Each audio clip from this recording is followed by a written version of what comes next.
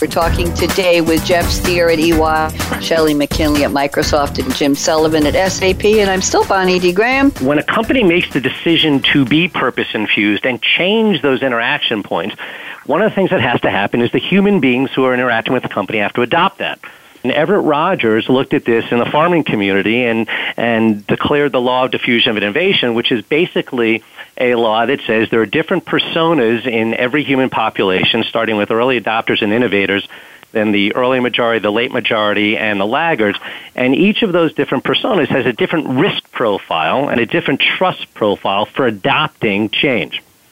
And the speed with which adoption occurs is different within each of those communities. What it means in practical application is that rather than trying to get everyone in your sphere of influence to change, start by identifying the early adopters and innovators.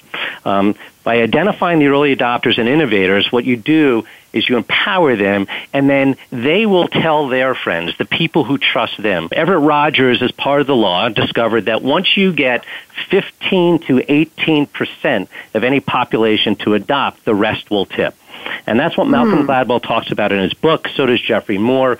And so an effective change strategy for organizations who do want to become purpose-infused is to get the early adopters and innovators to be on board and let them make the change from the bottom up as opposed to top-down edict or directive. In the field of accessibility, it's actually really easy to find purpose. And as we were talking about how important it is to get your entire company on board, what I found is that once you start talking about it as a company, you're going to find a staggering number of people around you who every day are impacted by some form of disability, whether it's their own disability or it's that of a friend, a relative, a spouse, or a parent or a child. And as you noted, at least 1 billion people in the world do have some disability, and there are also so many invisible disabilities, whether that's autism, mental illness, or others.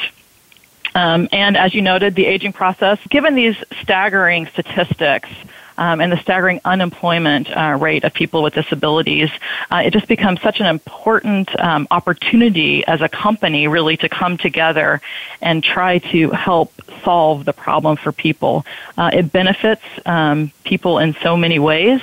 It also, frankly, when you think about what you need to do as a company and deliver as a company. I want to talk about corporate culture for a minute. As we at SAP really aspire to be a business beyond bias. This includes things around gender intelligence, cross-generational, having many different generations working together, overall culture of the company. And you'd mentioned autism. There's one program we're really proud of around autism at work, and it started as a pilot program allowing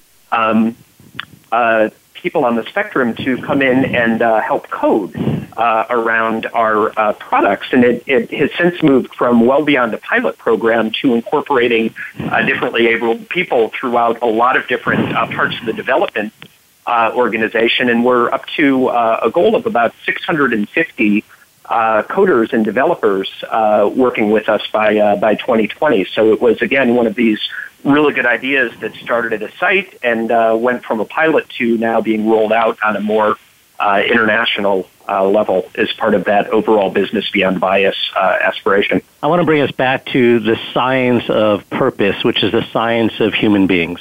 Human beings are social animals. That's the way we are at our best. When we are at our best, we work together, we trust and cooperate, and we help other people overcome obstacles. It makes us feel good.